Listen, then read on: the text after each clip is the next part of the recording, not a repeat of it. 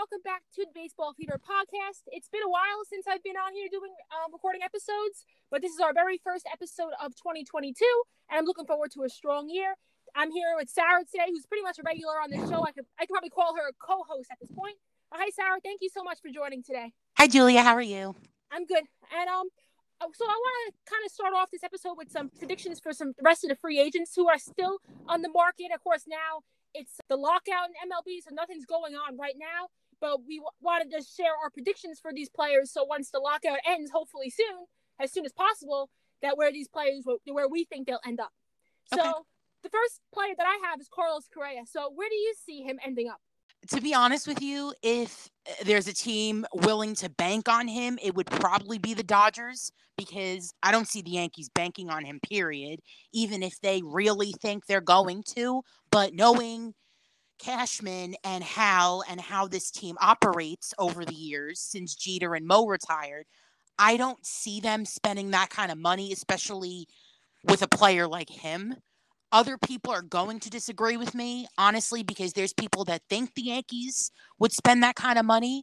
But I honestly see him with the Dodgers because their literally bank account looks bigger than ours. Yeah, and I have to agree with that, especially the points you made about the Yankees. And I don't think the Yankees will sign a shortstop to a 10-year contract. I just don't think that's happening with $300 million. And of course, they have the money if they wanted to, I feel. But they had those two prospects, Anthony Volpe, Oswald Peraza, two big shortstop prospects in the minors that are on their way up and coming soon. Mm-hmm. So if you get a Correa for a 9-10-year deal even, that's kind of just blocking these young prospects, and you'll end up having to trade them because they're blocked. So, yeah, I definitely don't see Correa going to the Yankees at all. But my prediction would probably be back to Houston. And I do like your prediction with the Dodgers because they just lost out on Corey Seager, and they're used to having a pretty constant shortstop there, pretty solid shortstop as well, who's been really good in the postseason for them. But I just have a feeling that Correa will be going back to Houston. I mean, I know like at the end of the year, he kind of acted like, he wasn't coming back.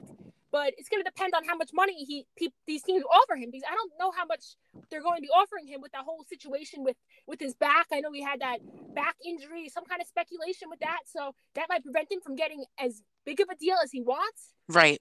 So I feel like maybe he'll end up getting a 5-6 year deal, because especially once this lockout ends, there won't be much time for these players to sign. Right. Anytime at all. So he might have to settle for a deal that really doesn't want.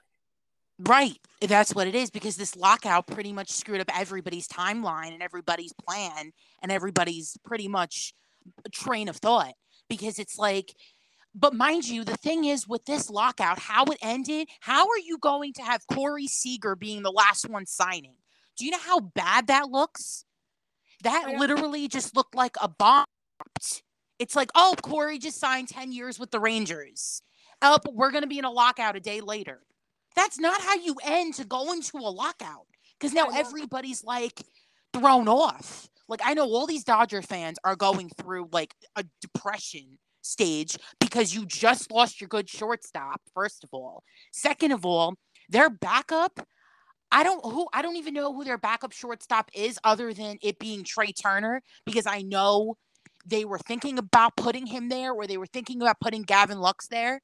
But at the same time, it's like bringing Correa there. I know Dodger fans are going to hate that shit. I know I will.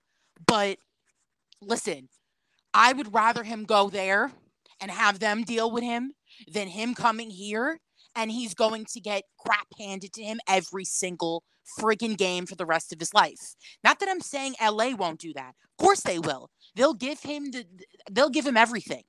They will give him a mouthful, just as much as New York. But I feel like the New York market just got 3 times worse, knowing how bad Cashman and Hal are with free agency.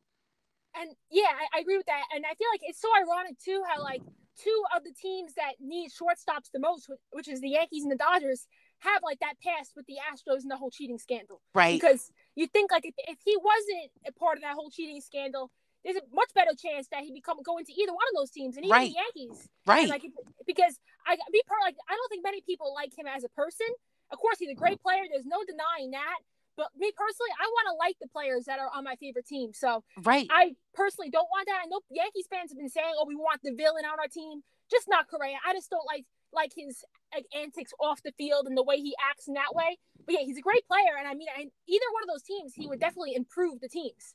Like he's definitely going to improve the Dodgers and make the Yankees a better team because of how good of a player he is. Right. And even going back to the one point you said about how Corey Seager signed that huge contract and then it was kind of just a lockout thing. Like for example, the Dodgers, they lost out on their shortstop they had for years, and right. they don't have a chance to like respond to that. Like no. usually think, okay, Corey Seager's gone, but 2 days later we're talking to Correa, we're talking to Story, and we're gonna get a shortstop back. Like there was no chance of that kind of like retaliation kind of way, like get back at them. Like okay, we lost our shortstop, let's get one back right away. Like right. the lockout kind of just came at that time. That's why all those signings were happening on that November 30th, right before the whole lockout went down. Yeah. Because no one knew what the future is. Yeah. And just to see, and go off the board for that much money, and both of them did, and then just kind of end like that. It was just kind of an unfortunate way, like how it just ended so fast, and how for so long it's been over a month now at this point. It's January 2nd. Yeah. We're still on the lockout, so we don't know how long it's going to be. Yeah. That's the only thing, and it's pretty much killing everybody because it's like Story. Honestly, I know the Rockies, I don't know if they're going to keep him physically. I don't know where he's going to go. If he comes to the Yankees, it's probably going to be through DJ LeMahieu because he's the only person I know that Trevor Story pretty much has communication with. That's true. But other than that, it's like you can't think of Trevor Story going to another team because it's I don't see him with the Dodgers. I feel like he is similar to Trey Turner, honestly speaking, but I feel like he just has like this New York mentality, and especially he'll definitely get along with DJ and definitely will get along with Garrett Cole. I could tell you that right now because people will honestly tell you that Garrett Cole has a type. When it comes to talking to people, he absolutely does. Players will come into New York and they'll be like, oh, we're just going to go and talk to this person. And we're going to have a conversation with this person. But you could just tell which Yankee players like who and which Yankee players don't. That's true. And yeah, that leads me to my next name I had listed was Trevor Story. And I could definitely see him on the Yankees. Like, I definitely see that way about him. And especially considering one of his best friends is DJ LeMahieu, who's been on the Yankees for a couple of years, will be here for 5 years more, I know, on his contract. And I'm sure DJ will end up moving to third base because Glaber will be at second. But that's still, if you have Story to play shortstop, that's the left side of the infield. Two good friends right there. That's important. They're not necessarily double play partners, but they could be if DJ plays second sometimes and gives Glaber days off or whatever. But like just having that chemistry, that's a key of that is. Definitely chemistry. And yeah, I do feel like because I know the Dodgers have Trey Turner, and I feel like Trey Turner is definitely, I would say, better than Trevor Story. So I feel like if you're gonna get Trevor Story, you might as well just have Trey Turner move back to shortstop. But I guess then Correa is obviously the top shortstop on the market. And he just won the platinum glove and everything like that. Right. So like, if the Dodgers brought in a guy like him, obviously he's a huge step up. I mean, I'm not saying he's much better than Trey Turner. They're both elite shortstops, right? Second base, middle infielders. But like, you bring in someone like that, you want to bring in someone better than you already have. Not like Trevor Story. I can see. I mean, unless you wanted someone for a lower deal, but I don't see why you wouldn't want to sign Correa to a 10-year contract. You have the money, you have it all. So. Yeah. Right. Because the money they would have been giving to Seager, they can now give to Correa. But at the same time, it's like filling a shortstop for the Dodgers is similar to filling a shortstop for the Yankees. You don't just want to throw somebody in there and be like, you're going to take this role after Corey Seager. You want somebody who's more familiar with that position that can just step right in when they really need the damage done. That's why the Dodgers, I feel like we haven't won a World Series since 2009. So our pressure is still, honestly, on trying to fill someone after Jeter. That's what we have to worry about. That's true. Championship, to be honest with you, isn't even in the right mind of us right now, even if we say 28 is. But at the same time, it's like you have to really think about it. This team, even with a good shortstop, they're going to need more than a good shortstop. The Dodgers do have bats. They have very good bats. And they have Max Muncy still, who I know is still in recovery mode from his injury. But honestly speaking, we don't have what the Dodgers have. At least when they take the field, you just know they're going to win a game. With us, it's like World War III. where you have to figure out who am I going to put in to get this last out? Or if I'm not going to close Chapman, who's going to go in? Or we have to change the shortstop because we don't trust Glaber at shortstop, which we pretty much figured that out last season when we had to put Gio there for some games. That's true. Your comparison with the Dodgers and the Yankees, because you thought that the strength of the team was the offense and the bats. Right. And that was not at all what the strength was last year. The pitching was actually much better than expected. Right. But the bats, that's what let the team down. Right. So there's just too many holes in the team. The Dodgers have a couple holes they can fill, and the whole thing with Muncy, depending on wherever he comes back, and obviously shortstop after losing Seager. But the Yankees, they need a first baseman, they need a center fielder. Right. I would say they need another 2 or 3 starter. They need a lot more. And especially the shortstop, that's the most important thing, I would say. But they need a lot of multiple positions. And yeah, you don't want to fill in these positions with these mediocre guys. You want to get elite players. Yeah, especially the Yankees have that pressure on them, but they haven't won a World Series, haven't made a World Series appearance. Right. In such a long time. Right. They have all the pressure on them. The Dodgers just won in 2020. Like, yes. Of course, you want to still win. You want to keep that going with that similar team you have. But the Yankees have the pressure on them. And that's what the issue is with this lockout, too. That the Yankees still haven't had the chance to do that. Like, how much time will they have to improve their roster? Because they really need to improve it. That's why so many Yankees fans were frustrated before this lockout came in the end of November, right before it, that they hadn't made any moves, because there's so much that this team needs to improve upon. Right. They haven't done it yet. Right. They haven't moved. And to be honest with you, it's like going back to the next person, Freddie Freeman. He's a World Series champion now. So I honestly pray he stays with the Braves, because if he leaves the Braves, I understand they still have Dansby Swanson there, but there's a big hole to fill if you let Freddie Freeman go. That man is like how Corey left the Dodgers. You leave a gap, not only in the lineup, but you leave a gap in every fan's heart. Very true. He's like Mr. Brave. That's what you would call him. Literally Mr. Brave. I'm not even kidding. Just like Corey was Mr. Dodger. Yep. And to be honest with you, it's like, I understand. See, how I thought about it, and I know this is kind of a sketchy comparison, how Dansby and Freddie are with the Braves is how Corey and Cody Bellinger were with the Dodgers. Yeah. It's like you need those two people there. We don't really have that here. If you think about it, you don't kind of have the dynamic duo that you need. If Stanton and Judge are not healthy, we're screwed. You're right. I know you're right, because Judge and Stanton carried the Yankees offense last year. Any success that they had pretty much came from them. Right. And yet there's definitely so many holes. And that's why going to Freeman, if for some reason he can't work out a deal with the Braves, I think he's going to the Yankees.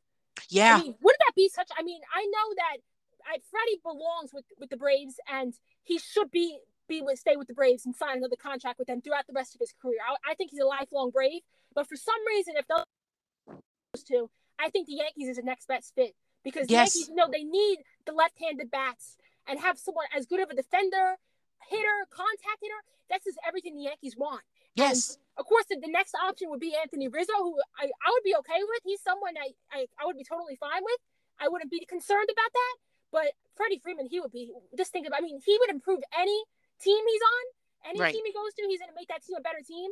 But I think the Yankees need him most, if I'm being completely honest. Yes, because if you don't have... The outfield is just as vital as the infield with the Yankees. I totally understand that, especially with those short porch homers. And when you start bringing Houston and Boston here and Toronto and Tampa Bay, you're going to need that strong infield. That outfield is vital. Don't get me wrong. We have that. But if for some reason, and I get this itchy baseball gods feeling, that Judge will not improve halfway through the season, God forbid, if something goes wrong with him, we're going to need that infield. That's very true. I know. Like, we're going to physically need that infield, because that infield is, because I know they always bat Judge in the number 2 spot. But if you really, really are looking for balls that need to stay in the infield, you're going to need a good shortstop and first baseman.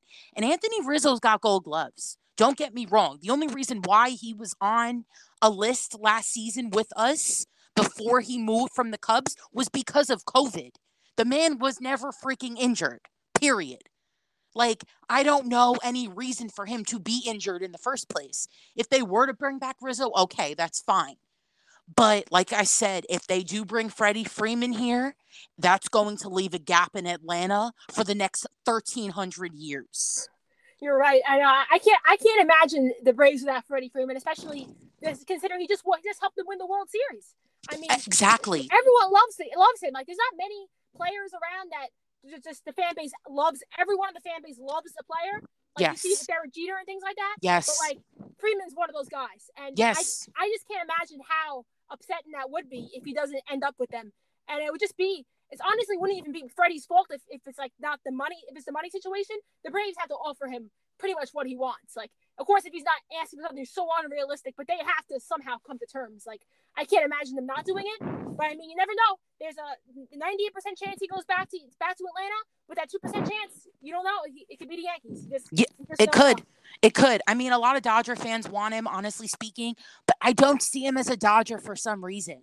There's just something that just doesn't click. Like, there's no buttons that I can push that makes me see him in a Dodger uniform. I just don't see it. It's like, when a person just fits there and when a person doesn't. And to be honest with you, it's like it's to the point where this team does need a Freddie Freeman. And I can't even be wrong about that. Because you just kind of need that person that uplifts the dugout like Rizzo did when he came in. Because I know Joey Gallo came in before him. Rizzo was kind of just a bomb drop because Jack Curry, when he announced it, we were like, what is he hinting? And then not even 10, 15 minutes later, Jeff Passan was the one who said it. And we were just like, what the hell's going on? Like, that was shocking. Yeah. That just threw me off because I was like, and I just remember DJ LeMahieu never talks. He said there was a change in that dugout as soon as Anthony Rizzo walked in. And it was just bizarre that he said that because DJ, like I said, never says a thing. You're right. I know he doesn't really talk much. And yet, when your team brings in a World Series champion, a Gold Glove defender, first baseman, you have respect for that guy. He's been around for a long time. Really long time. And it's true because you mentioned about, like, when Gallo came, it wasn't as much of a surprise at all. Like, because I know we've even heard in the past year that Cashman had him on his radar of Gallo. Like, he's always been known as like a good fit for the Yankees with the short porch and stuff like that. And then finally he came over during the trade deadline last season. But like, that was someone's name who you've heard a lot. Like, yes. Rizzo, you wouldn't even imagine him leaving Chicago at points. Yes. Like, he's loved there. Another player that's loved in their city. Yes. And just to hear about Rizzo coming over, that was shocking to me, but I love that deal. And I think it worked out great. And actually, for my prediction for Rizzo, I think most realistically that he's going to come back to the Yankees. Yes, that's like the most realistic. Unless the whole thing with the Freeman thing works out, but I think Rizzo is the most realistic option and the most ideal option. Yeah, it is the most realistic option, honestly speaking, because I mean it's a choice with Freeman speaking, but like it's weird because I see what I don't understand is why the San Francisco Giants did not give Chris Bryant a contract yet. That's my thing. It's the fact that you made him leave Chicago, and it's so weird. It's like karma hit him pretty good when he went to San Francisco. So I don't understand why you wouldn't bring him back to the Bay Area, personally speaking, because he's technically from around that area. So I can understand. But like at the same time, it's like Chris Bryant can play the outfield. That's another thing. He's played the outfield a couple times for the Giants. And and you know me, I don't watch Mets games. I get so fucking irritatingly bored watching them. It pisses me off. And it's just because you need to entertain me. Like, if I'm not physically entertained, I get bored very easily. So when I did watch the Met Giants games last season, Chris Bryant was a good left fielder. And they sometimes even put him in center field because most of their center fielders were these guys from the minor league fields. Even with Chris Bryant, I mean, I'm surprised too, like, that they didn't get a deal done because of how good he was. Really solid for the Giants, and kind of like different from the other players that we've spoken about. Like, he's versatile. He could play a lot of positions. Yes. He could play the infield. He could play the outfield, and you need players like that. Like, that's what the Yankees have in DJ LeMahieu, who could play 3-4 positions. Yes. Like, you need players that could play and do it well, to not just play there to play there. someone who could actually be a good defender at these multiple positions. And Yes. my ultimate prediction is that he goes back to San Francisco. But another Yes. option, I think, is the Mets, because I've heard recently that the Mets will be listening to trade offers with Jeff McNeil, who hasn't really been the same player over the last maybe year or so. Yes. And I'm thinking he's kind of like that utility kind of guy that they have now that could play multiple positions. He could play second, third, outfield. He's played a lot of left last year. But like, if I'm thinking that like if the Mets decide to trade him, that opens the door for Chris Bryant. Yes. I mean, I know the Mets have made their a good amount of moves already with Scherzer and Marte and Rosario. They've made those moves, which I think they would be okay with if they just kind of left their roster the way it was. Yes. But I mean, they seem like they're always wanting to get better, and they're not. I don't think they're finished yet, honestly. So I think Chris Bryant could be an option there. I'm not saying that's not my ultimate prediction. I really think that Chris Bryant ends up working out a deal with San Francisco. But another option I think is the Mets. I think that would be a good fit as well. Yeah. I mean, to be honest with you, it's got to be to the point that he's probably going to want to work with the Mets. I wouldn't even be shocked about it if he does, because listen, the Mets' reputation has been for so long since David Wright left and since Mike Piazza left and all these greats that played for them. But they don't, obviously, we understand they don't have a legacy like Jeter did. But if Chris Bryant ever did come to New York, listen, you'd be catching me watching the Nets games if the Yankees ever gave me Ajita. It's true. I know. Because they sound like they're going to have a really good team, the Mets. Like, I know every year they kind of have those really high expectations, and they kind of, fall short how it was last year. They were in first place like the whole first half of the season, and it kind of just fell apart for them at the end. But, Yes. I mean, now, they brought in Brooks Showalter as a manager and made these moves already for, like, Marte. He's the top center fielder on the market, he was. And they made some big moves. And then, like I mentioned, I don't think they're done yet. I think they'll be making more moves. So that's going to be a competitive division, too. Both East divisions, the AL and the NL, are just extremely competitive. Yeah, they really are. We're probably worse than the West and the Central at this point, because it's not only when you come here, it's like you go to see Citi Field is just an embarrassment for the Mets. I feel like it's not even the team. I feel like it's the stadium. It looks like it's just embarrassing, because if you see, whoever built Citi Fields was just very, very, very low maintenance and should have made a better field, maybe to boost the at least boost something in the team. Because I feel like honestly, when they put the camera for SNY on these fans, they look so miserable. No, I see what you mean with that too. I mean, you have to have a good stadium and you want to play well and stuff like that. That's something that could make an impact with the teams. And, yeah. Talking about the Mets, I do want to go talk a little bit about Michael Conforto, who has been Mets for the last couple of years, and of course didn't have a great year at all. Recently, I know last year and stuff like that, he had a good 2020 during that short year, but like he kind of didn't really have a great year at all. Right. This past year in 2021. Do you think he might be coming back to the Mets? Even though I know he did I'm pretty sure he declined that qualifying offer. He did, from what I read from a couple people that I do follow, that I actually do trust within the media, that he did decline a couple offers that they gave him, but I'm not entirely sure where he would go if he doesn't go back with the Mets. Honestly, from off the top of my head, I would not mind him if he went to the Braves. I do see him with the Braves for some reason. I don't know why. But is he a versatile player, or does he just play one position?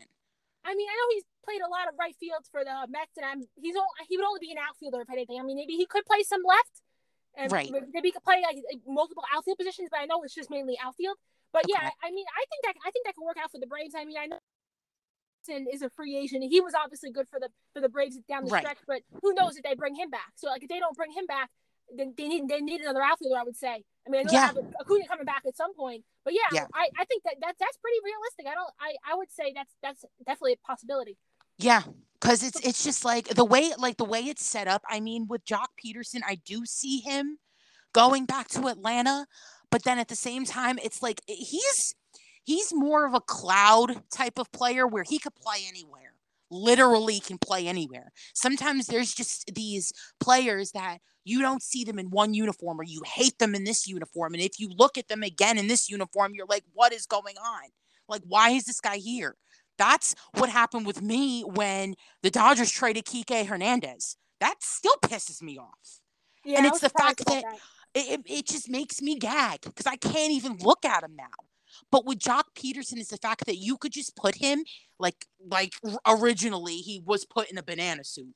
You could put the guy in a banana suit and have him play right field for a little league team, and he'd still look better. There's not No, many guys like that anymore, to be honest with you, where you could just put them in a uniform and they'll still look good. that's true. And yeah, for Peterson, I mean, I think he'll end up going back to Atlanta. But another option I thought was maybe back to the Dodgers. I mean, Oh, I pray he does. And if he I think that'd be does, cool. that would be good because I liked him there and I know he was a rookie there. Um, and he did very well with them. I wouldn't mind the Dodgers bringing him back, but like I don't know. Yeah, I mean, it's I'm just putting it weird. out there as a possibility, but yeah, I'm not really sure. And also for Conforto, I have him going to another NL East team, which I think is the Phillies. I have a feeling he'll go to the Yes. Phillies. Just because Yes. the Phillies, they have Harper, of course, as their right fielder. He's not obviously the best defender, but he's your right fielder. And last year, the McCutcheon was their left fielder, who's a free agent right now, and they had Odubel Herrera, who got a lot of time in center field after it was kind of like a revolving door kind of the center field for the Phillies last year until a point. Right. So and I don't think they're bringing Odubel Herrera back to play center field. So that's two open spots right there. And I actually have Conforto going to the Phillies, and someone else who I thought would be going to the Phillies for my prediction is Kyle Schwarber. Yes. What do you think yes. of that? I do see Kyle Schwarber there. I really do because you need to get him out of Boston. I'm sorry. You just need to get him out of Boston, out of that city, out of Massachusetts, period. The man don't belong there.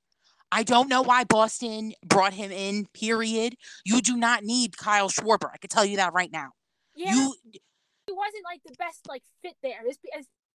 He's not that great at first base. I mean, his main position was always like the outfield, and I know DH, he could DH as well. I mean, depending on, we'll see if they bring the DH back. Right. I mean, to the National League. I mean, we don't know that, but right. I think either way, I could definitely see Schwarber as an option for the Phillies. I just think the Absolutely. Phillies, of course, look at their division now. The Mets have made those moves. The Braves are coming off a World Series championship, and then they'll be getting Acuna back soon. So the Phillies need to make some moves if they want to kind of stay in that race because for a while last year. So I think and outfield is definitely their biggest issue or weakness right now, I would say. Yes. Minus Bryce Harper, minus normally who they have out there, they do need an outfield. And I do think Kyle Schwarber would be vital for that team because they do need it. Because they don't have, at the end of the day, it's like no matter if you are National, Central, or East, there's always people looking for a versatile player and a player who could literally stay on the field for that long. And I don't see why the Phillies would not try and give Kyle Schwarber an offer. But another thing about Schwarber, too, sorry to cut you off there, but the way he helped out Bobby Dahlbeck with the Red Sox, because he's a veteran guy, another player who's won the World Series, right, with the Cubs a couple years ago. Yes. So he's another guy who has that knowledge and the postseason experience. And not only can he help you with his own abilities, but he can help out any young players you have coming up. Right. Like that's another benefit you have. The same kind of thing with Anthony Rizzo, Freeman, those guys that can help out the young players who are coming up. So for the Phillies, I think that would be just great for them all around. Of course, he can play some first base if you needed it. Not that he's a great defender over there, but his bat's just too good. So you'll figure out a way to get his bat into the lineup. And then just having him on that team in that lineup would be a huge boost to it. Yes, it would. It definitely would. And like if I honestly see with I'm trying to think of his name.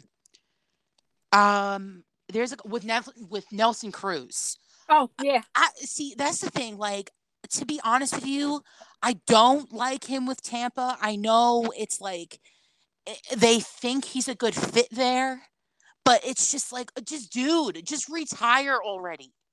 He's one of those players I feel like that just should retire if he doesn't sign back with Tampa, but he just doesn't look good in that Tampa uniform. It just totally bothers me. Yeah, I mean, I was so used to seeing him on the Twins for those years. Yes, like it was kind of weird to see him move to the Tampa Bay. I mean, I think he will. I mean, I know he's kind of getting older now, but I mean, I think he's shown that he can still play. I mean, if it depends on if someone offers him a contract and things like that. Yes, but I mean, I think a good realistic option could be the Mariners, especially after they lost Kyle Seager now. Yes, I mean, who knows if they were going to bring back Kyle Seager anyway, but of course then he retired, so that kind of was out of the question, obviously. Yes. So I mean, I think Nelson Cruz would be a help to them. Of course, he has to go to an American League team to play to DH. So yes. I think that's an option that pops into my head as probably one of the most realistic. The Mariners, I could definitely see him there because it kind of see what with him is it kind of gives me a Pudge Rodriguez type of feel where he's just like where to bump him in the lineup if you need him. Tampa's just an embarrassment to Florida, period. I don't care what anybody says. Like they say Tom Brady is. No, Tampa is. Because to be honest with you, it's like they make Tom Brady look like crap. I hate to even be honest about it, but they really do.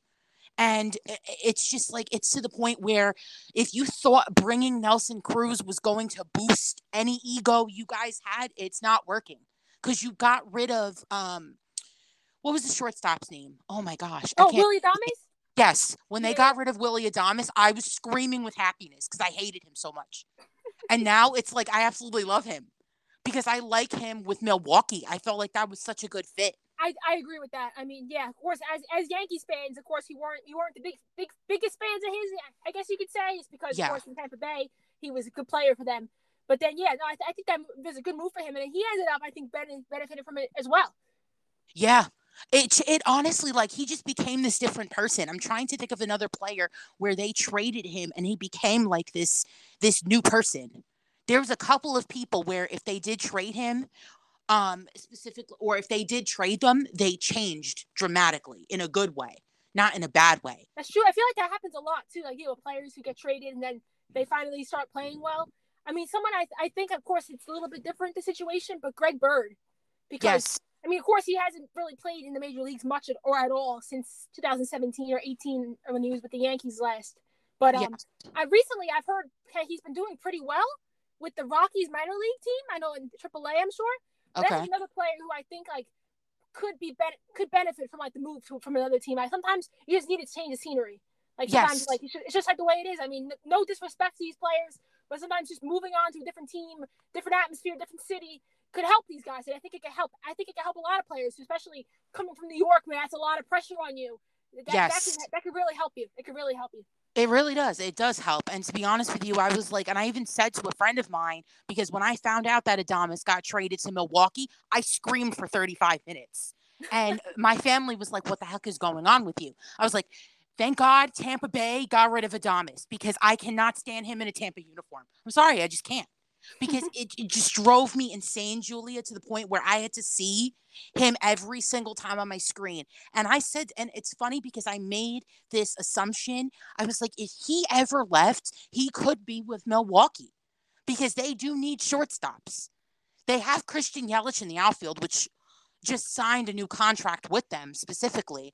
But it's like when you're trying to rebuild a team is difficult. And I know Jeter's trying to do that with the Marlins. But to be honest with you, I do like Adames with Milwaukee because he's cornered now. He's silent. Craig Counsell, he's very straightforward. He doesn't get into the chit-chat with other managers and causes drama. Craig Counsell's just very straightforward. That's why I like the guy. And I was like, yeah, Willy Adames needs a wake-up call. You need to move him. So, yeah, it was definitely a good move, too. And I think, too, it worked out really well for the Rays as well because they have Wander Franco now, a star, really young player, a star stud who he already signed that contract for the next several years. Like, he's going to be around for a while, and moving Willy Adames was able to open that door for him. So that's another kind of benefit of that trade. Yes. And going back to the Yankees having a shortstop, the Rays love to hit the infield. And most of their hits go right to the shortstop, especially Kiermaier, who I cannot stand for the life of me. But to be honest with you, if you're going to bring in a shortstop, he better know how to field against Kiermaier. Because Kiermaier knows how to make contact with that side of the field. Third base, you need somebody at strong third base. You just need it right away. You need somebody who's quick. And I understand DJ LeMahieu and Gio Urshela will definitely be there, but you need somebody to help Urshela. You need a good shortstop because even Glaber knew Glaber could not play shortstop. That's true. I know Glaber. Yeah, I think that kind of got experimented and kind of confirmed that he's better at second base. He seems 100% more comfortable at second base. Right. And I even saw last year when he made that permanent move back to second base, like the last month or so of the season, his offense improved significantly. He batted like, I think it was like 320 for like the last like 30, 35 or so games. Yes. Of course, he had a rough year overall, defensively and offensively, but he had those bright spots. And a huge encouragement for the Yankees is that he was able to kind of return to a really good hitter. I mean, he wasn't showing all the power and stuff. That was a disappointment with the power. But yes. like, overall, we saw how he improved not only offensively but defensively. Right. Moving over to second base. So yeah. that kind of like set the thing. Okay, Glaber's your second baseman. So now we definitely need a shortstop. Like, so now kind of like confirmed for the Yankees. Okay, we definitely need a shortstop, and hopefully they get someone that's a great defender too, because that's just as important as the offense. Yes, you need somebody who could be on both sides of the field. And to be honest with you, it's just to the point where if your big guys don't come up, see, I was literally rooting for DJ LeMahieu to try to come back, but I don't know. There was just, now we know why he wasn't performing is because of that sports hernia he had. Yeah, I know. He seemed like he was playing through that for a while too. Yes. And then finally at that point, like at the end of the season, it caught up to him. It was really compromising his play. Like once the playoffs came, that was a big blow for the Yankees too. Right. Even going back to like the playoffs, maybe DJ didn't have the best year, which seemed like it was a big cause of it was the injury. Yes. But you look at that wild card lineup, it's not the same at all. No. Like, did you see like the way like it was moved up with Anthony Rizzo? Wasn't he leading off? Like, yeah, I don't know. Well, see, Anthony Rizzo shouldn't have been leading off, period, and neither should have Brett Gardner. I thought Glaber should have led off because that was the way the Yankees had it for that last series against Tampa Bay in October. Yes. They had Glaber leading off those couple games, and I thought that worked out well. And when you think that you had DJ at the top of that lineup, and it kind of just like let everything else kind of fell into its place. But like, without DJ, it was tough. But I thought if you would have had Glaber up there, and you could have had Rizzo second, Judge third, Stanton 4, Gallo 5. I just thought that would have the lineup would have been much deeper that way. Yes. I just thought it would have been so much better. And yeah, that was a huge loss with DJ. Even though he wasn't at his best with the injury. Like even though he wasn't at his best, his presence in that lineup is important. It is. It's very much important. And not seeing him, especially with that thumb injury he had or that finger injury, not seeing him in that lineup was just so like it was empty. It was like very weird. And to be honest with you, I know when he came here, he didn't even have a name. He was just like, I'm just here. I'm DJ. He didn't make himself this big name. He's not on billboards. We get it. He doesn't want to be on billboards. DJ's just that. DJ is another Anthony Rizzo and a Chris Bryant who just want to play. Like they want to come and they want to play. They don't want a Gatorade contract. They don't want a contract with marshmallows. They don't want all these big name contracts. They just want to play. Yep. He's just like one of those guys who just go about their business every day. Day in, day out, show up, get the job done. And maybe he didn't always get the job done with the injury and stuff with the playing, but he's just someone who was just focused on baseball. This is someone that doesn't get distracted much, doesn't joke around, have all this fun, but he's just so focused and like he's like all business. He's just there. And that's what I like about DJ. I like the way he goes about his business. Yes, I really do. And I feel like the way with him is the fact that you wish there was a lot more players like DJ LeMahieu where they could walk into the stadium, like even security guards. I know a couple of them were being interviewed randomly, and they always said DJ just had this presence about him. Like he'd just walk in the stadium and he wouldn't act like he was a hothead. He just walked in, did his business and left. But he did it with like this class act that you just love. Like, you want to see that more with the Yankees, especially with the New York media. It's just like you need that. Yeah, you see that a lot now with like younger players who are just like these show-off type guys. That's what I don't like about Correa.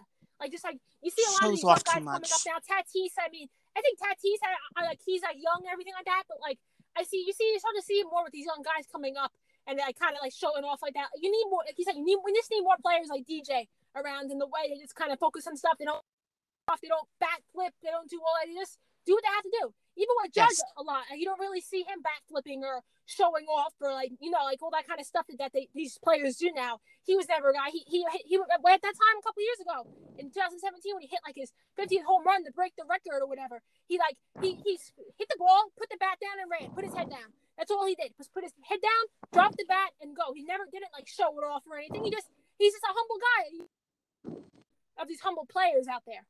Yes, you really do. And to be honest with you, it's the fact that like, see, with Judge doesn't need a grandstand. He doesn't need a Mickey Mantle, Roger Maris presence. He doesn't need a DiMaggio label. He doesn't need any of that. And to be honest with you, it's like I understand most of these players feel like they just need the grandstand. They need a section. Stanton didn't even have that in Miami. He was just an outfielder and he, like when they split him and Christian Yelich up, it was hard. Don't get me wrong, it was really difficult because I know most Marlins fans weren't happy with that move, but I know Jeter made the move for a reason because he wants to build a stronger, younger team where he knows they could build with him. But it's like how Judge was in his rookie years. I understand you grow with baseball, but you cannot let baseball get the best of you. That's true. I know. And even just going back to that Marlins outfield, just think about the outfield. Yelich, you have Stanton out there. You had Marcell Ozuna, who was really good and stuff. Just think about that outfield that they really did have. And all three of these players are still playing and going strong, too. I mean, I guess not really Marcell Ozuna, the whole situation with him. But, like, you even think, like, Yelich is still a good player. Stanton's a good player. He had a good year last year. Yes. I know the players that could have been helping out that young team. But, I mean, I do understand where Jeter's coming from and where the whole Marlins, the direction they want to go with Mattingly as the manager and things like that. They wanted to get younger and everything. I think eventually it will work out. Of course, it's been tough. Like, I have like a lot of respect for these Marlins fans going through this huge rebuild, losing those really good players and things. But overall, I think it'll end up working out really well for them because they have a lot of young studs. Like that guy, the pitcher, Sandy Alcantara. Jazz Chisholm. They have a lot of guys, like a lot of encouraging players on that team. Yes. They have players that can build. And to be honest with you, it's just like there's just parts of me that just wish like you could just walk into the stadium and be like, we're going to win a game type of feel. But now you got to worry about who has a camera where. Why do we got to worry about cameras? That's my problem. Like now when you walk into Yankee Stadium, you got to worry about, oh, there's a camera here.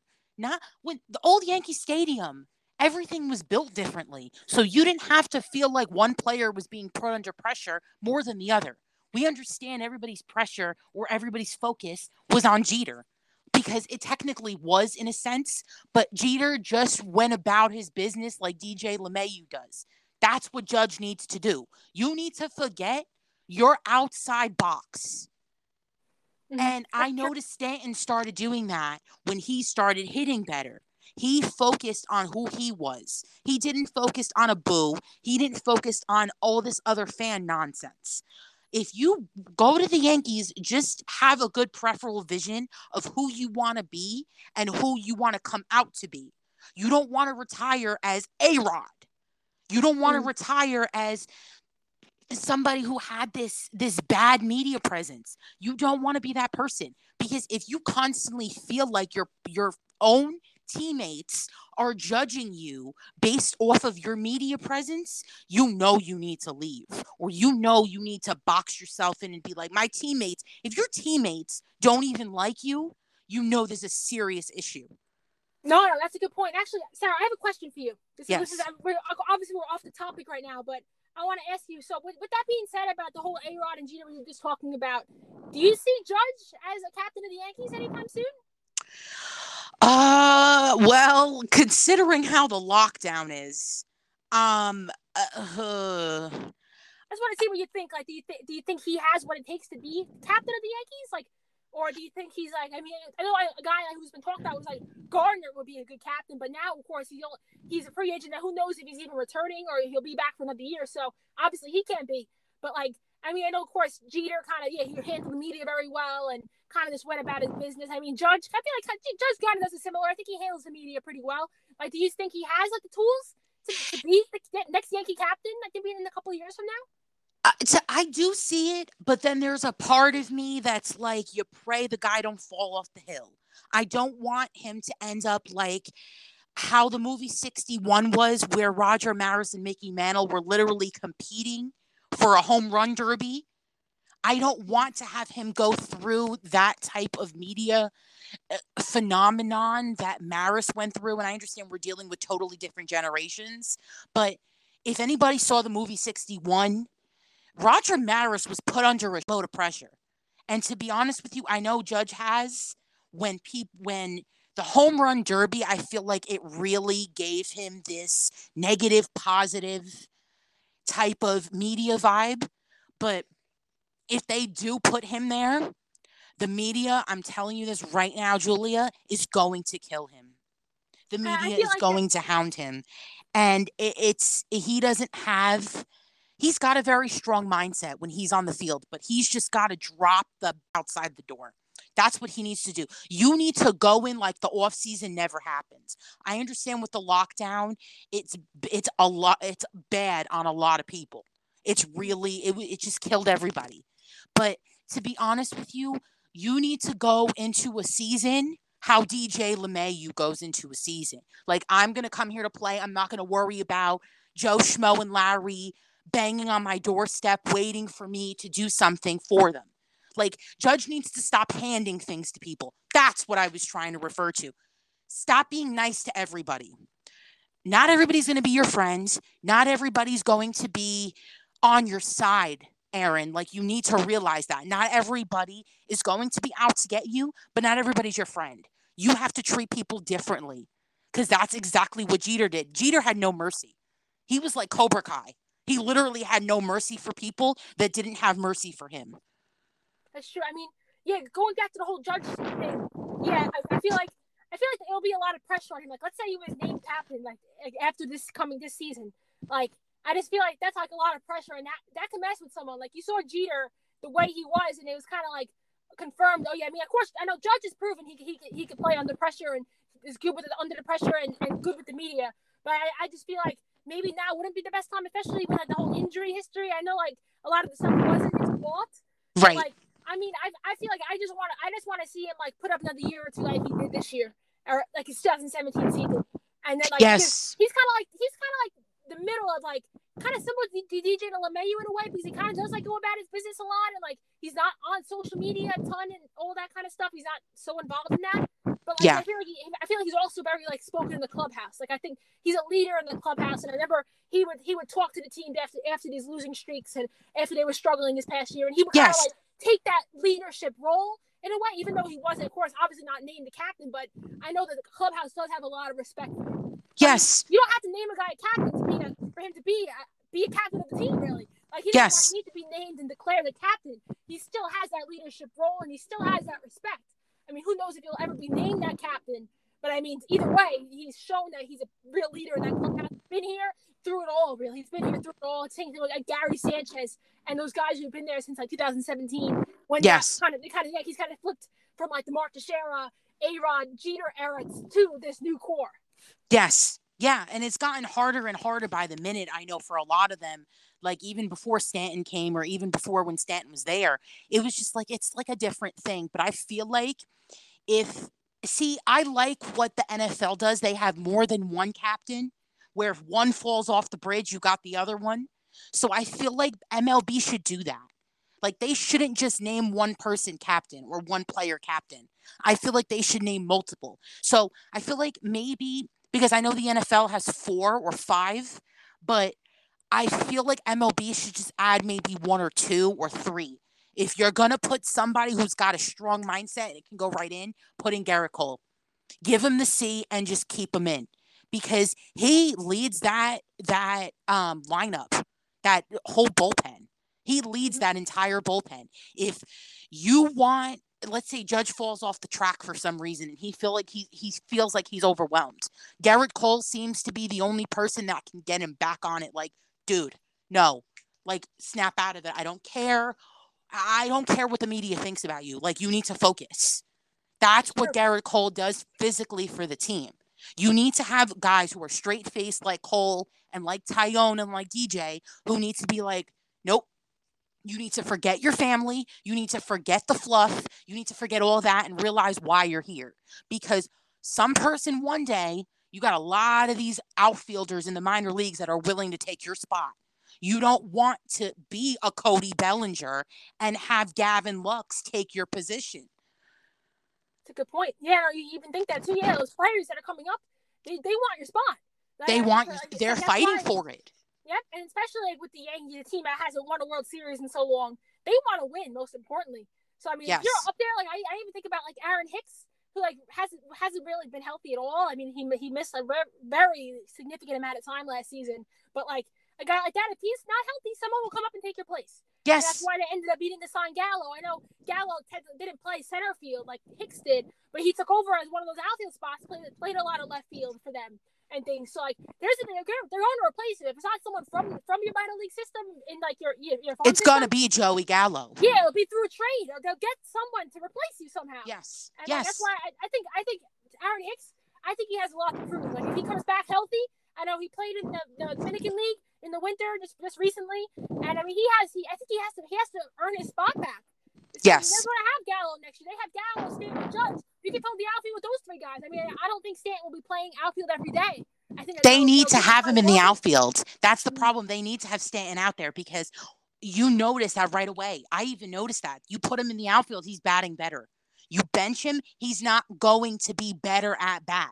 I tell you that right now. You need to get the guy moving. I don't care if I have to billboard because I hate when they put Stanton on the bench. I know you want the universal DH thing to keep going, but man, cheese ain't changing that rule for the American League anytime soon. American League, they don't necessarily have a strong pitching rotation, period, on any team. Like, you're getting, it's either these guys are injured for the rest of the year, or you're going to have another Jacob deGrom where he can't even finish a game. Or you're going to have, listen, I don't care how good the guy is. Mm-hmm. If you're going to have a situation where you're going to be another Aaron Hicks and be sitting on the bench. No, because Giancarlo Stanton, he's got more than Hicks ever did in his entire career. No, I know. And like I think Stanton proved that he can play the outfield last year. Yes. Not only, it's not like he was a bad defender, but like his hitting improved, his hitting improving with that would be enough. But he was good in the outfield. Like he made the plays he needed to make. I know he made a couple diving catches. Like he's good out there. He was always good out there with Miami. And the whole thing, like, the Yankees can't baby him because I think it's been proven that like the way he was de-aging every day, he's not moving enough. He's not involved in the game enough. Yes. I think, yeah. I mean, maybe not. Of course, you could DH him like once a week or something like that if you want to like get him off his feet once in a while. Like, yes. Not like don't have him out there like every single day like you do like with Judge a lot. But like I think he should be out there a lot. And if you have Stanton in the outfield, you can even keep a guy like Luke Voigt. Like let's say the Yankees sign Freeman or Rizzo, whoever they get to play first base. You can keep Voigt and have him DH because Voigt, he's a good hitter. I mean, he's proven that when he's healthy, he's a good hitter. He's not a great fielder. But if you had Stanton playing the outfield consistently, you could have Voigt as your DH consistently. And I think the best lineup for the team, the best like offensive lineup would be having Stanton in the outfield because then you can use that DH spot in multiple different ways. That's technically what it is. And I feel like anybody in the Hall of Fame or who has ended up in the Hall of Fame ended up there for a reason. And you don't want to be the guy that leaves MLB looking like a shoulda, coulda, woulda. No, you don't want to be that type of person. You want to be that type of person that's going to help carry the team to however many World Series like Jeter did and like Teixeira did and like specifically like Mariano did. To be honest with you, the only person on that team I see if they have one bad week and they come back is Garrett Cole. He comes back exactly how he left. And to be honest with you, it's like he knows when he has those bad days. You got to know your body. You got to know your minds. And you got to physically put yourself before anyone else. That's just how it is. If you're not having it all together, fans can see when players don't have a good day. We could see it right away, especially in New York. And to be honest with you, DJ got the best. The fans got the best of DJ this year, and I could definitely see why. But now we know why. But to be honest with you, even Garrett with that hamstring thing he had going on, he didn't let the fans affect him. He didn't let the media drag him down. He didn't let anybody do that. He just came back, and he came back better. That's what Judge needs to do. You need to forget the clouds in the sky. You need to stop letting everything distract you. Yeah. And you need to just focus on you. That's why Stanton got all this booing nonsense going on the past couple years, except for last year, because it was just he let everything get to him. You can't let everything get to your head. You can't listen to those boos. You hear them booing for you. You can't let it get to you. And the way that I know the fans were very frustrated, especially when he came over. Of course, he had that pretty solid year for the Yankees in 2018, which was his first year since the trade. But yeah, in 2019, he played like 18 or so games something like that. In 2020, didn't really play much. So like, Yeah. I mean, I think at that point, he had all these expectations. So that's what it depends on, like on these players' expectations. If you come in with no expectations, they're not going to boo you. Even that's like what Reggie Jackson said: fans don't boo nobodies. So you show Stanton's a star player, and when he's not performing, everyone gets mad. They will blame him, and they will blame Judge if he's not performing well. But yeah, Judge has to do the same thing. Kind of with that. I mean, not like Stanton needs to do it as well. Like not let that get to him. Cole does a great job with that, like you mentioned. And also, Yes. now I just want to get back to our predictions that we have here. I know we have a couple Okay. of players left. So Yes. a couple pitchers actually. We have Clayton Kershaw. Okay. Do you see him anywhere but LA again? I don't see him anywhere but LA, but I don't know if LA is going to give him that long-term thing because he's had his own set of injuries where it's affected him and kept him out for these good games where you need to have Kershaw pitch. But to be honest with you, I hope LA does bring him back, but might bring him back as a person who's only going to pitch 1, maybe 2 days out of the week, or however they have him in the rotation. They just need to be careful with him if they bring him back. Yeah, you're right. He's had injury history. He's been injured a lot last couple years. Of course, he's been around for a long time, but like I just can't see him anywhere but the Dodgers. And I think I think if like let's say the Dodgers don't want to give him much money or don't want to give him like too long of a deal or a multi-year deal, I think he'll have to end up settling for something.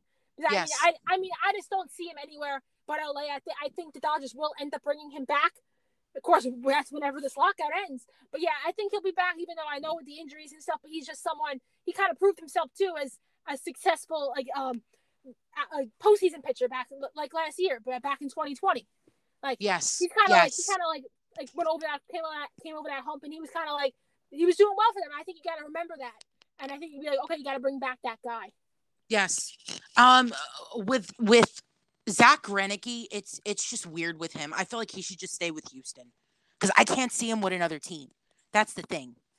Yeah, I mean, like with me, it's weird at the same time, but like the way he is, I just don't see. This is the thing. It's like if I can't see myself liking you, I just won't like you at all. But like at the same time, like I think he should just stay with Houston. That's just my prediction. I can't really say much about him because he doesn't.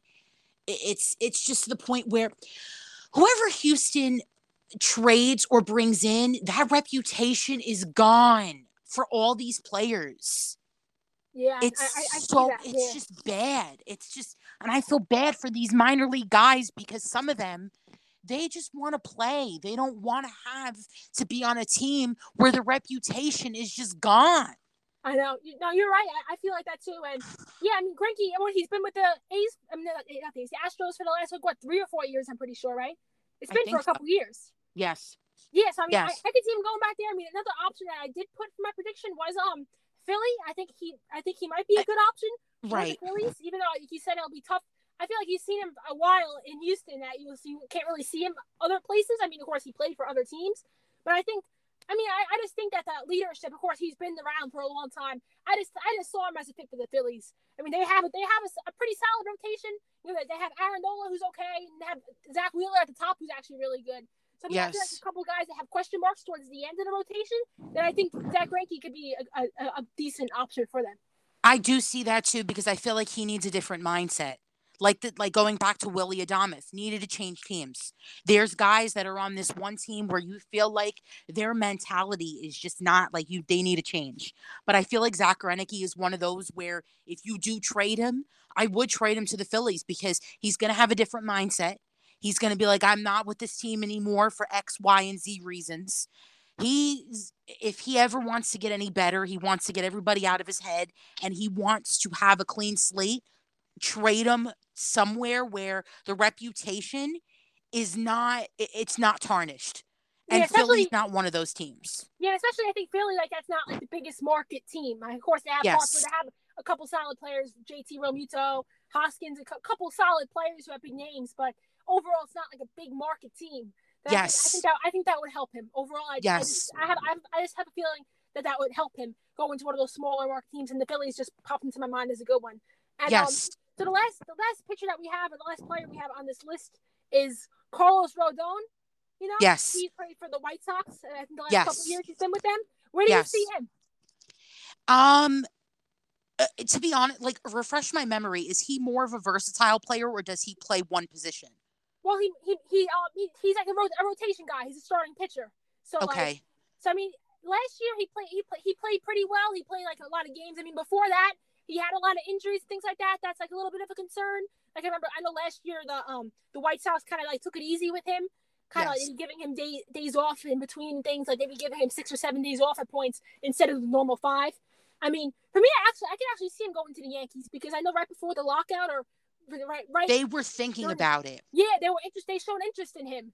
So that's why I think because I remember even hearing about Justin Verlander, how the Yankees offered him 1 year, $25 million. Reportedly, I mean, I'm not confirming that, but that's something that I heard that before he ended up signing with Houston. But like, the Yankees made an offer for a guy. And who is Justin Verlander? He's a veteran guy. He's been around for a while, has had success, and of course, Rodon, he's a solid pitcher. I mean, he had the success last year, had the results more, and I just feel like he would be a good option for the Yankees because the Yankees need another. I feel like they just need another rotation guy. They had Kluber last year, who ended up not really working out with the injuries that he ended up going through. But for them to have made a push for Justin Verlander and offered him a contract, I think a similar guy could be Carlos Rodon. Yes, I do see him there. Like, even if they want to put him in even because sometimes starting pitchers will go through, if they feel like they're being put under pressure in a starting position, they can move them to relief pitching. I've seen a couple people do that. I think Mariano Rivera, before he became a closer, he was a relief pitcher Yeah, he at was. one point. He was a setup man at a point. Yeah. I think, what was his name? Wetland, I think that was his name a while ago. Yes. Yeah, before he ended up becoming a closer, and look how good he turned out. Yes. A lot of times relievers don't come up as relievers. Even Chapman, he came up as a starter, and then it didn't work out. Then he moved to the bullpen, and then he found a spot as a closer. And the same type of thing, Jonathan Loizaga, Chad Green, guys who were starters at first, who end up kind of flourishing in a role in the bullpen. Yeah. Like he's not like you sign a player to be a reliever or something like that. They kind of end up that way. So even someone like him, he can be someone who's a lone relief guy.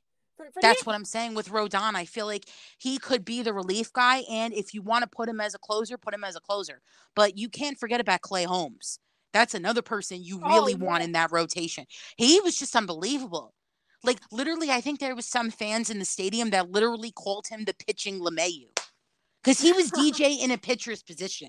That's literally what he was. You're right. He was like a low-key type guy. I mean, I actually just wrote up about him yesterday about how when he came over from Pittsburgh back during the trade deadline, he was never known as a successful pitcher. I mean, he had good stuff, and he kept the ball on the ground, gave up ground balls, didn't give up a lot of home runs or anything like that. But he never really had the results. Like, if you saw his numbers, he had a 5.5 ERA in his career, like the last couple of years with the Pirates, and he comes over and he's just absolutely dominating. Yeah, it's unbelievable. It was shocking to see him. It was, because I didn't even know who he was, and I was like, wow, he just became like this rotation guy that Matt Blake and at least Boone could lean on. But now I feel like, see, everyone put the blame on Matt Blake last season. It's not Matt Blake. Well, the pitching was fine. If anything, Matt Blake was the one good spot of this team and the one good coach that they had. Yes. Because look, they got rid of Phil Nevin. They got rid of their first base coach. They cleaned out the coaching staff. And I feel like you needed that. Because I understand, like, when they cleaned out the coaching staff, it was like a breath of fresh air. Mm-hmm. Because now you have Luis Rojas at third base. You have these you have the pitching coaches that are seemingly doing well. Once you have the pitching coaches and the hitting coaches in the same boat, you'll dominate. I guarantee you that right now. Because your hitting coach, this is the thing with the hitting coaches, is if you want a really good hitting coach, you need somebody who's got a good mindset, who knows how to fix players. Now, I understand there's some players offensively who feel like their bat is fine, but your bat's really not fine. If you want to fix, the one thing I know for a fact is that Judge needs to stop swinging at air balls. And when you have a good hitting coach that's going to tell you that, and I feel like these minor league hitting coaches, because I know the Yankees brought up their minor league hitting coaches to the major league level. They wanted to stay within the system. I totally understand that. Yeah. Overall, but maybe they can help them. That's true. I thought that was actually a good move. I mean, you thought that the Yankees would get one of these bigger name guys, But I mean, if you look at the numbers across the board in the Yankees minor league system last year, They were good. great. They were They were good. really good. I know, that's what you're saying. You see that right within your organization.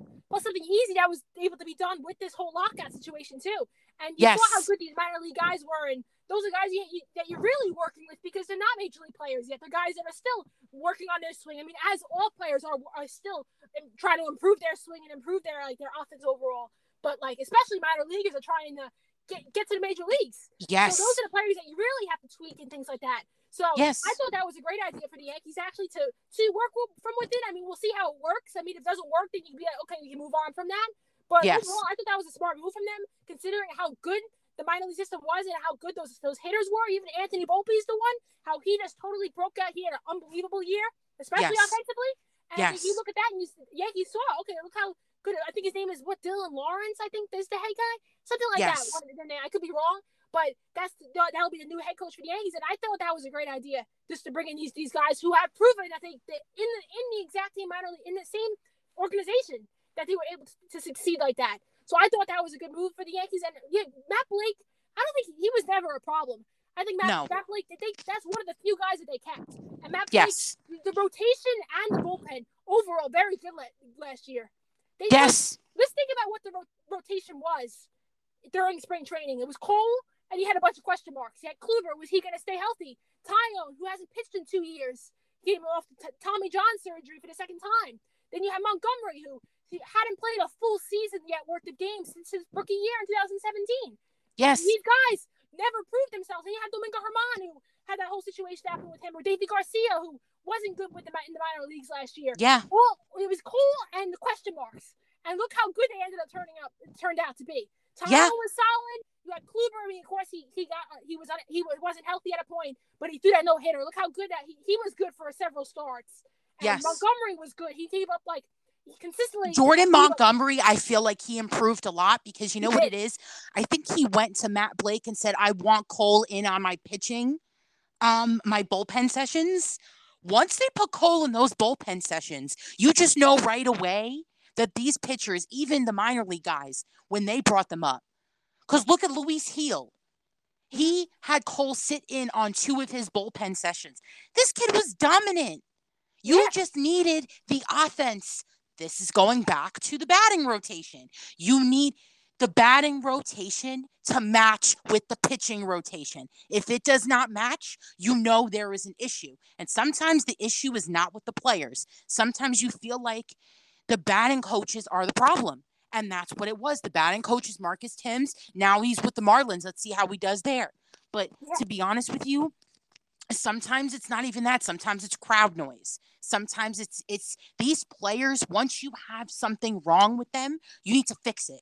Because if you don't fix the problem, literally the problem accumulates to something bigger where you go into the postseason and your rotation is not solid, you will not dominate. Period. That's true. It just shows how, I feel like, you hear pitching wins championships. The importance is the pitching. And you saw even, how the Yankees losing in the wild card. Cole wasn't good. Bad. And when you see your ace, pitch that poorly, he only went 2 innings. That just sets a very poor tone for the game. I know the offense could have came back and things like that. You blame the offense as well. I mean, pitching is what wins the championships. What you have to have a solid 1, 2, 3, 4, especially a 1, 2, 3 in your rotation to succeed in the playoffs and go deep into the playoffs. And that's why it was so surprising to see. I was surprised how good the pitching was, that the whole pitching staff for the Yankees as a whole last year. Even the bullpen, you think Loizica, how good he turned out to be. He was never that successful. I mean, he had the tools, he had the velocity, and then he made a little simple tweak to his arsenal. Started throwing. So I think he he didn't throw as many fastballs and threw a secondary pitch more. And look how good he became. And the same thing with Clay Holmes. He started using his sinker more. And all of a sudden, he never had control in his career, really. He walked a lot of batters, Clay Holmes. And look how good he became. That's only in 2 months with the Yankees working with Matt Blake. And look how good he became. That's why now you have to focus on the hitting, because right now with Matt Blake, you shouldn't really be too concerned about the rotation and the bullpen. What you have to improve is the offense and the position players. That's what you need to improve Yes. upon. Yes. That's what definitely needs to improve, because if nothing is clicking there, and even because Gary Sheffield was very, very, very vocal about the offense for the Yankees. Even his son, Junior, they were very vocal, very vocal. Like, they need help. This team needs help. There was a lot of people, even Don Mattingly had been asked a couple questions.